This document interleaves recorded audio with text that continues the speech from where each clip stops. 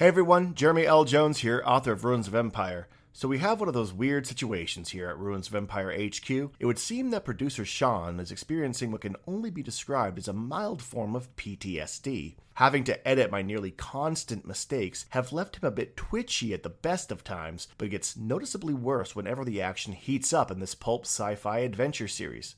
So if you could, go to Amazon.com and get a copy of the book for yourself. It will help me buy more Whale Songs CDs to help him get through another editing session, and who knows, with the way the tension is building in these books, Sean might not be able to complete it. He is, after all, a man on the edge.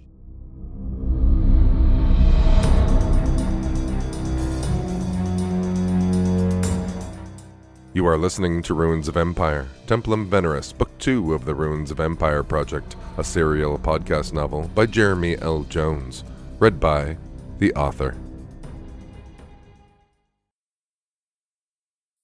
Chapter 17. Until the year 2096, the so-called Brazilian-American War had been primarily fought in cyberspace or through economic sanctions. But Adriana's edict gave the global corporations the perfect excuse to push the United States and its allies into all-out war. In May of that year, the first American warships, aircraft, and spacecraft began the bombardment of Rio de Janeiro and Adriana's hometown of Santo. The invasion was sold to the world as an attempt to rescue a captive population from a power-mad dictator. Through it all, the rebel governments condemned her with as much enthusiasm as they once embraced her and the global insurgency she inspired. From The Fall, The Decline and Failure of 21st Century Civilization by Martin Raff.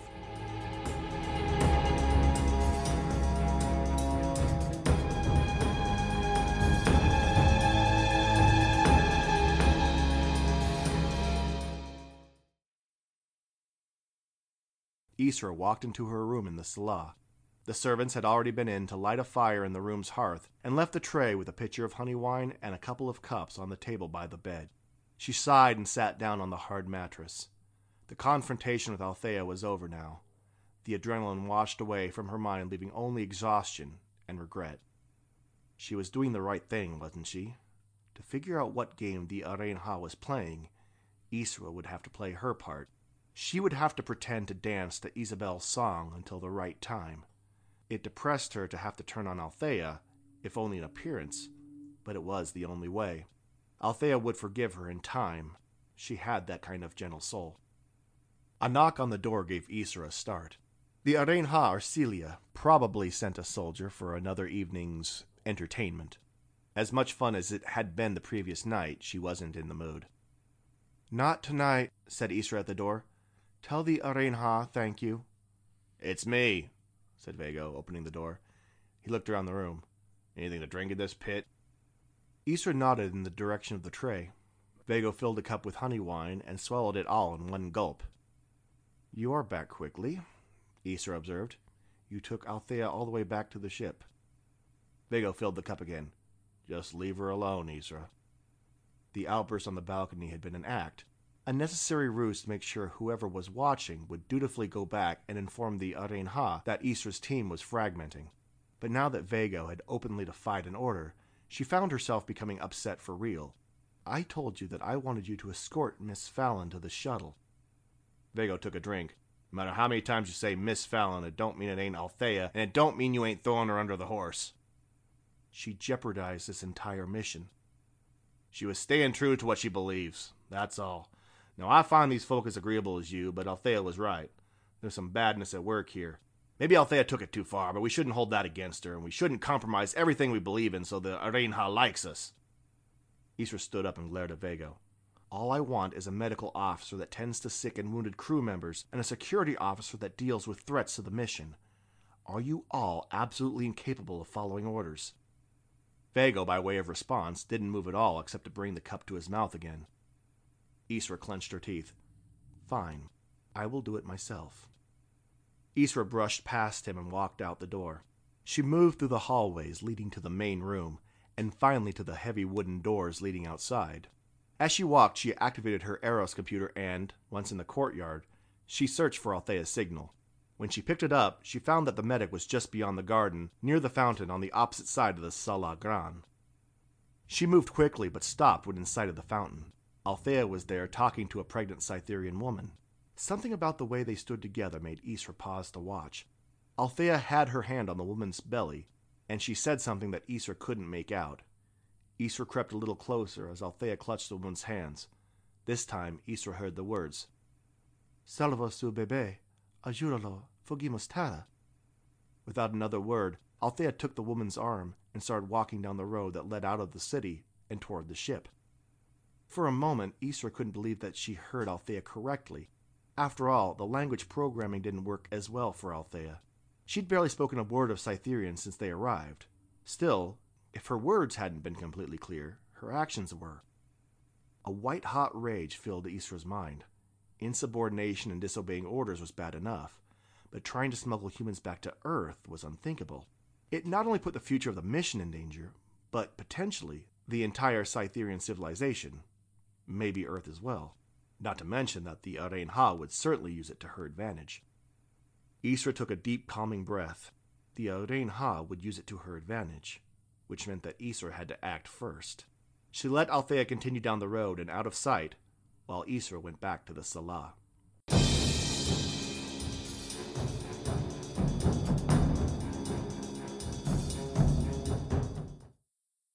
Please, begged the Cytherian soldier, standing at the door to Isabel's chamber. Rainha Isabel cannot be disturbed. This is an emergency, said Isra. I need to speak with her right now. That is not possible. Please come back. Isra called loud enough to be heard on the other side of the door. Rainha, this is Isra. We must speak.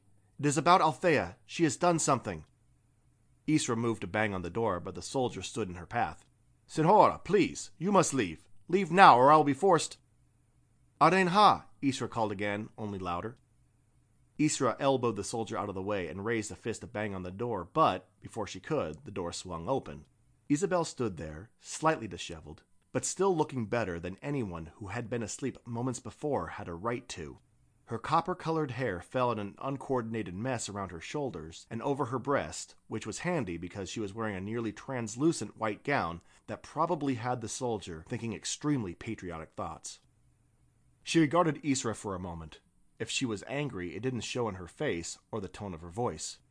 Isra, do people on Earth not sleep? It is important. There is an issue, and it must be dealt with, discreetly. Isra cast an eye at the soldier standing at attention near the door. Isabel considered this for a moment and opened the door wider. Very well. Come in. Isra wasn't sure what she expected from the Rainha's private chambers. She didn't see the Cytherian queen living a life of unparalleled luxury, but neither did she picture anything as austere as this. The Rainha's chambers were as simple as the guest rooms.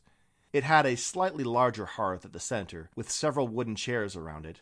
There was a window, and a thick black curtain to keep out the constant sunlight, and a bed with a few extra blankets woven in brilliant colors. But that was it. The Rainha of Venus lived quite like the rest of her subjects. Isabel took one of the chairs around the hearth and motioned for Isra to do the same. What is it that you require at this time, Isra? Isra took a deep breath. Althea just met with a pregnant Cytherian woman outside the Salah. It is the same woman she met yesterday evening. I heard them talking, and I believe she intends to hide her aboard my ship and take her to Earth. Isabel frowned. Tell me, Isra, who gives orders to your people? Who is in charge? Rainha Isabel, you must understand, Isra started. Who? The Rainha barked. Answer the question. Isra closed her eyes to give herself a moment to center herself. It was the same music that everyone on Cytheria had to dance to. It was just louder now. She didn't want an explanation. She just wanted the show. I give the orders. That is interesting to me, Isabel hissed, because to me, nobody on Earth listens to orders. I will tell you who does. My people listen to orders. Your people act as if they want to declare war. Well, they will have it. The Rainha was bluffing. She had to be. She was well aware that the soldiers on Earth alone outnumbered her entire civilization by 1,000,000 to 1. It was a war she could not hope to win, which, to Isra, meant that she didn't really want war, so she decided to call her bluff. Isra stood up, shoving the wooden chair back in the process. You want war with Earth. Is that what you desire? Because... Isra stopped. There was the tiniest gleam in the Rainha's eyes. The corners of her mouth moved just enough to give her away. She did want a war. It made absolutely no sense, none whatsoever, but she did. Why? Isra sat back down as fast as she got up. She took a deep breath and smoothed out her clothing to give the appearance of trying to collect herself. When she had given that enough time, she said, I apologize. I am tired and I am angry. You are right. My people do not listen to me. They do as they will, despite my orders. When Isabel leaned forward and spoke, her voice was as cold as space itself. You should punish them. Make them understand. Isra sank down in her chair and nodded. Of course, Rainha, it will be done. Althea will be confined to our ship. She will not trouble you or your people again. Isabel appeared taken aback, which was exactly what Isra was going for. The Cytherian ruler sneered and leaned toward Isra again. No, she committed a crime in my city. I demand justice for my people. She must answer for what she has done. Isra straightened up. The Rainha was testing her, wanting her to resist. She wanted the excuse to pursue aggression. Isra was determined not to provide that, and bowed her head slightly. I understand, Rainha. So long as she is not harmed in a permanent fashion, I agree. Isabel got up and started pacing around the open flame. Then she glared at Isra. That remains to be seen. I may have to cut the child from the woman's belly. I will need to be sure that the baby has not been corrupted by your insolence. So it would be unjust for Althea to escape without some similar punishment. If that is what you feel is best for your people, Isra breathed. Isabel circled around the fire until she came to stand next to Isra's chair. She loomed over her to reinforce the idea of her dominance. But Isra took comfort that her compliance and submission agitated the Rainha. It led credence to her theory, although she still didn't have an explanation. Shall I call my soldiers to deal with them? Isabel asked, her voice still hard with anger. Isra looked up at her. You will not be able to get inside the shuttle without me, said Isra, her voice carefully neutral. Let me go. I need to know what will happen to her. Isabel fumed and called at the door. Anton, enter. The soldier marched in, as if he had been waiting for his cue since the beginning. Isabel spoke to him, never taking her eyes off Isra. Assemble a squad. Isra will escort you to her shuttle. You are to arrest Althea and the woman she took there, and you will bring them back here. Understand? The soldier's arm shot out at a 45-degree angle, then he brought his hand, palm up, just beneath his heart, in the Cytherian salute. Isra stood. I will meet with them outside the Salah. We shall speak afterward. The soldier hurried out of the door, and Isra followed. She let the soldier go about his business and walked toward her room in the Salah. She stopped just outside the door, leaned against the wall, and released a shaking breath. Something wrong? Viekko watched her with an expectant look. Once again Isra gathered herself and opened the door to her room. The Rainha is trying to start a war. Viekko stood beside the door as Isra went inside. With Earth? Apparently so. Why? Isra stopped in the doorway. I do not know. That is what I want you to help figure out. Go on patrol with Gabriel tomorrow. Learn if the soldiers have heard of some defense plan or any other indication that they are preparing for a full invasion. As Isra went inside, Viekko called into the darkness. What about Althea? I am trying to help her, but I'm going to need time. Figure out what the Rainha has to gain from a war with Earth.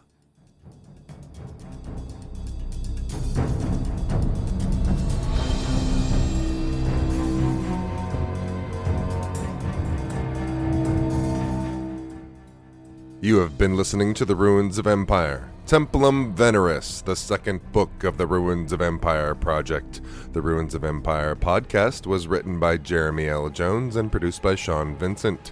Cover art was by Nick Martin. Music was Predator by Purple Planet at purpleplanet.com. Licensed under Creative Commons 3.0 license.